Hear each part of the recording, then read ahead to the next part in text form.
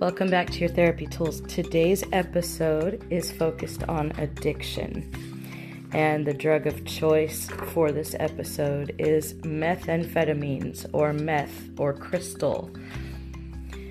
I will be doing a series of episodes addressing different addictions, drugs, and otherwise. So today we're talking about methamphetamines.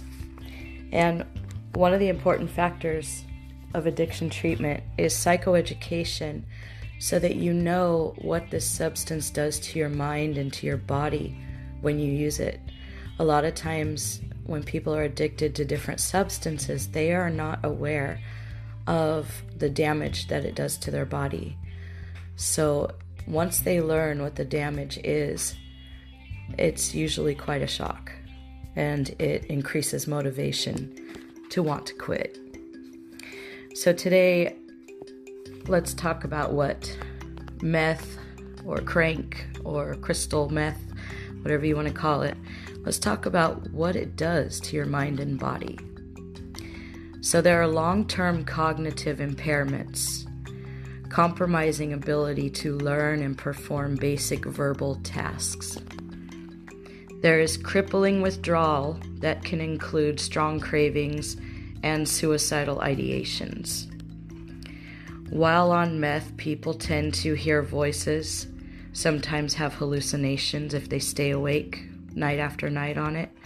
They believe there are bugs or glass under their skin that can cause them to pick at their skin until it bleeds. They tend to fall into a deep cave of paranoia. Their obsessive behaviors are unable to be controlled by themselves. They fixate for hours on a task, or they repeat a task over and over. They have uncontrollable movements, twitching, fidgeting, grinding their jaw. They often sniff a lot, like somebody would if they had allergies or a cold. They have memory missing long stretches of time, and concept of time is impaired as well. So 5 minutes could feel like an hour, or an hour could feel like 5 minutes. Their inhibitions will completely short circuit. A person on meth will do things that are completely the opposite of their normal baseline behaviors. They have a high risk for contracting STDs, hepatitis, and AIDS. And now I guess we could add COVID to that list. It impairs the frontal lobe, which is where your judgment and impulse control is. So judgment and impulse control just go right out the window. Rational thought goes to sleep, and they live on id. Remember, the id is the toddler in us, the ego is the teenager, and the superego is the adult. So they're running on id, on a toddler mentality. If they want something, they take it. If they like something, it's theirs. So when you take meth, the drug will flood your brain with dopamine. And this produces a pleasure, euphoric response. It's an overstimulation of the brain. It's a very intense rush. And it ends on extreme rebounds or lows. So the pleasure turns to paranoia, and it's increasing, interestingly, in schizophrenia, bipolar, and schizoaffective disorders. The brain is also pumping way too much dopamine. So you're inducing almost a schizophrenic state of mind. And also, over time, when your brain is pumping out that dopamine, think about a fire hose that's spraying full force. So you take meth and your brain turns into a fire hose spraying dopamine, psh, right? And then over time, with overuse of that hose, the hose begins to weaken, and it doesn't spray out as much dopamine anymore. And you have to use more and more of the drug. You've built up a tolerance. And then over time, you continue to do more and more. And then when you get to the point, if you're able to quit, if you go through rehab, if you get support, if you're able to quit using meth, it takes a good 2 years for you to really get back to normal, if you ever do, because that hose is now like a flat fettuccine noodle, and it will put out a drop or two of dopamine here and there. And chances are you'll have to get on some sort of psychotropic medication to regulate the hormones in your brain to help get you back to normal. But most people, for the first couple of years when they completely quit using meth, they suffer crippling anxiety. They struggle deeply with depression. And on top of that, they struggle with a lot of toxic shame and many, many, many fears, many phobias. So it really does a number on the brain. It messes with your heart as well. So meth causes arrhythmia, or fast heartbeat, and over time this reduces blood flow to your vital organs. It can cause the heart to enlarge and weaken. Meth affects the lungs. When the heart is not beating strongly enough to pump blood away from the lungs, fluid will build on the lungs, resulting in shortness of breath to feeling as if you are drowning. Meth eats muscle mass in your body. And if you think about it, your heart is a muscle. Due to lack of nutrition, when meth makes you forget to eat, hair loss can occur. Meth dehydrates the body. The term meth mouth comes from dehydration, dry mouth, causing teeth to rot and come out. Body temperature will spike when meth is in the system. Dangerously high temperature spikes like this can cause organ failure and brain damage. With blood flow to the skin restricted, the skin develops acne and open sores that do not heal, because when you're on meth you pick at your skin, remember?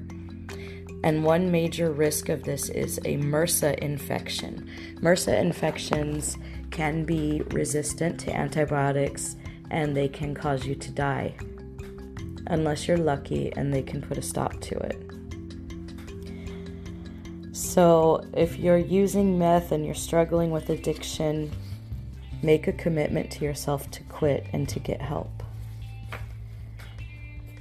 And struggling with addiction, we tend to self-sabotage. And I have a worksheet here that is just incredible. There's a picture of a bear. He's wearing overalls, and he's sitting on a park bench, eating a banana. And then the second picture shows the bear standing up, looking at the trash can while throwing the banana peel the other direction. And he's got a smirk on his face, like, ha! And then in the third photo, it shows the bear slipping on the banana peel and falling on his ass. So, do you think that while he was deciding he would just throw that banana peel the other direction, do you think he knew it would make him fall? Because if he knew it was going to make him fall, he wouldn't have done it, right? But he sabotaged himself. So sabotage is conscious or unconscious damage done to the self by the self. It is a self-defeating behavior.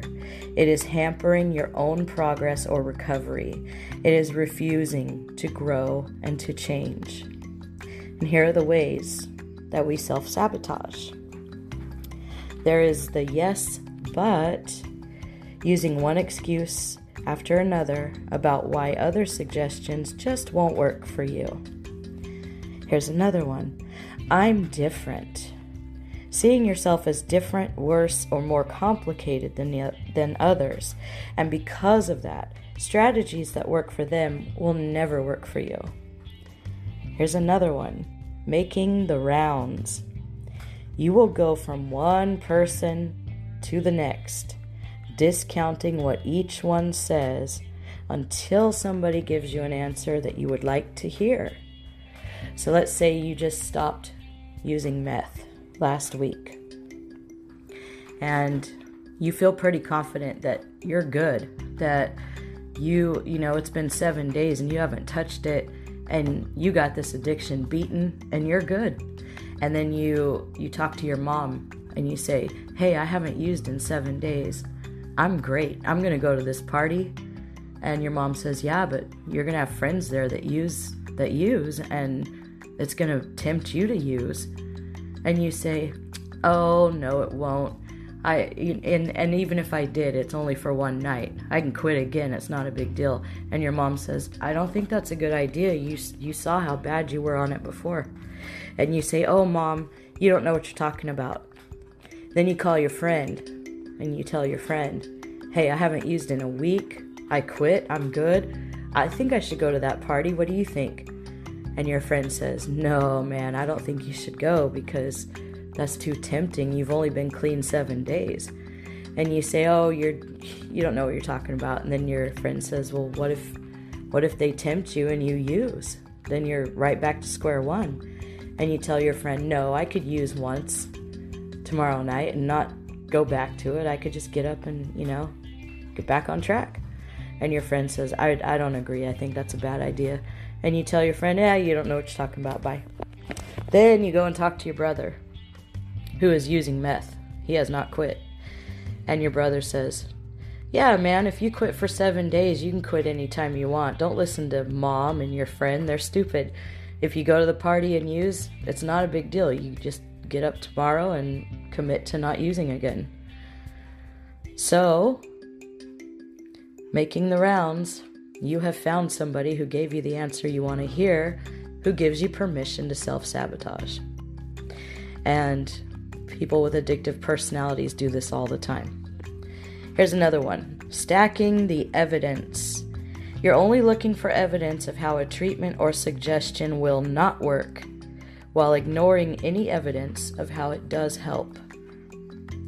So you could be going to group therapy for addiction, and everybody there is using daily positive affirmations. And you could say, oh yeah, so by telling me how I should talk to myself in the morning, that's going to cure me of my addiction? I don't think so. And then the other participants say, well, it's really helping me. It keeps me motivated and it keeps me positive. And you look at them and say, well, that's ridiculous. You sound like a bunch of brainwashed weirdos. You're just not willing to listen to any of the positive benefits.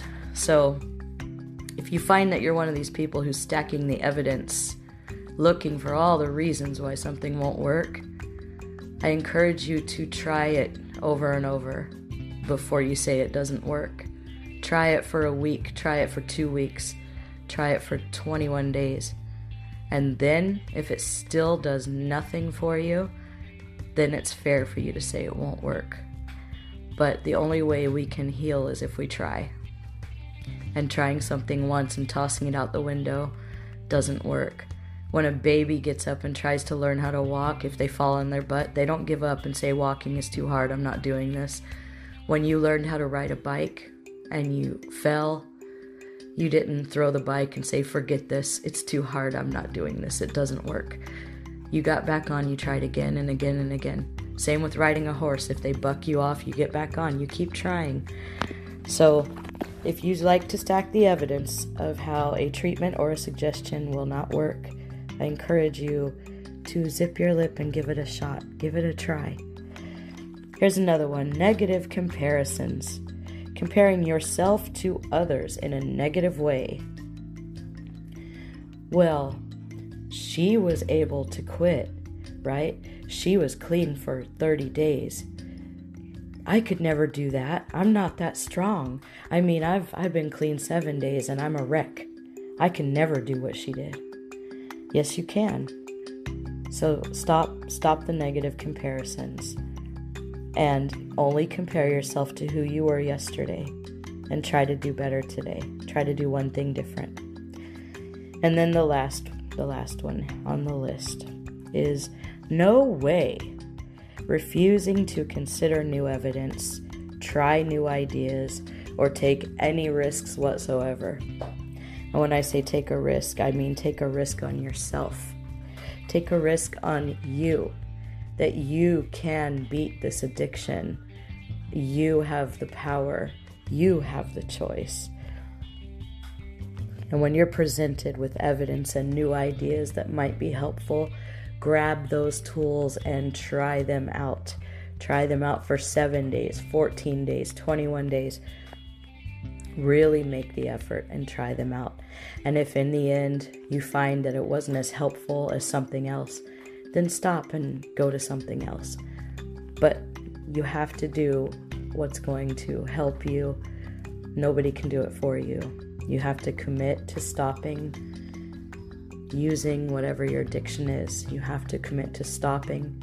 You have to commit to trying every tool you can get your hands on, from therapists and from group therapy and from Narcotics Anonymous and any resource you can get your hands on. So I hope today's episode on addiction was helpful. Stay tuned. There will be many more episodes about addiction. And in terms of self-sabotage, do you find that you sabotage yourself? Whether you're addicted or not, everybody sabotages themselves at some point, for some reason, for millions of reasons. So if you find that you sabotage yourself in addiction, do the opposite action. Do the opposite action. If you are making excuses of why everything won't work for you and that you're different from other people and all that, get over yourself. Close your mouth and open your ears. You have 2 ears and 1 mouth for a reason, right? So get over yourself, be quiet and listen, and give it a try.